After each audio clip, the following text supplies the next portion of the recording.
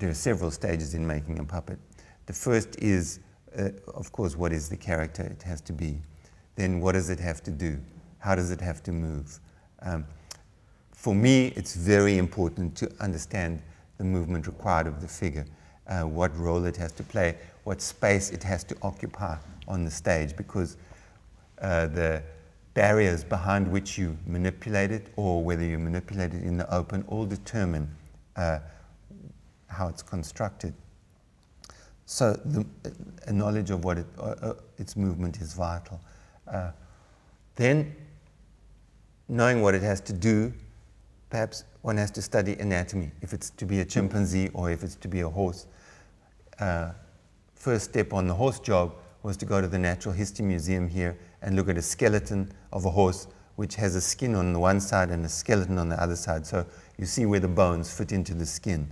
Then you have to reduce that fabulous movement of a real horse into what can be achieved with a manipulator inside.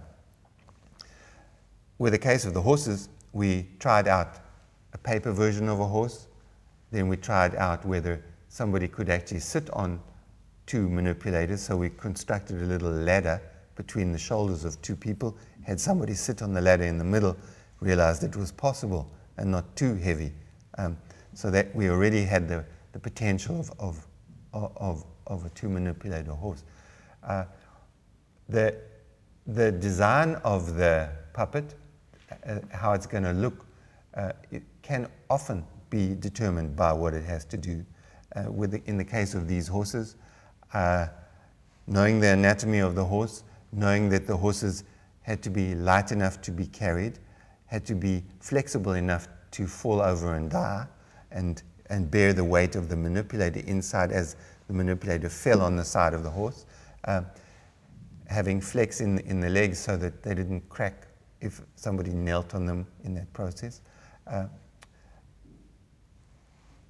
being able to steer the neck from inside. All of these mechanical needs of the horse determined that it had to have a flexible material. So cane was chosen. You couldn't have a solid head because at the end of a 1.5 meter long neck or a meter long neck, anything is heavy. So it also had to be cane and cloth. And then knowing that these were kind of the restrictions with which to build the horse, some kind of graphic quality needed to be incorporated into the look.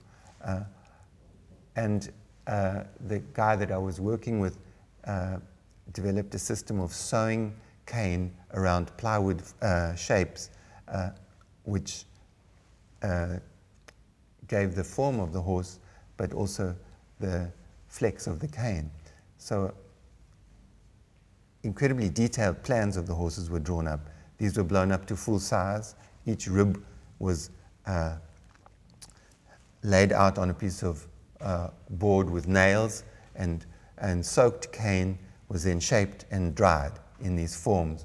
When they were dry, they were all sewn together. So bit by bit, every element of the horse came together in that way.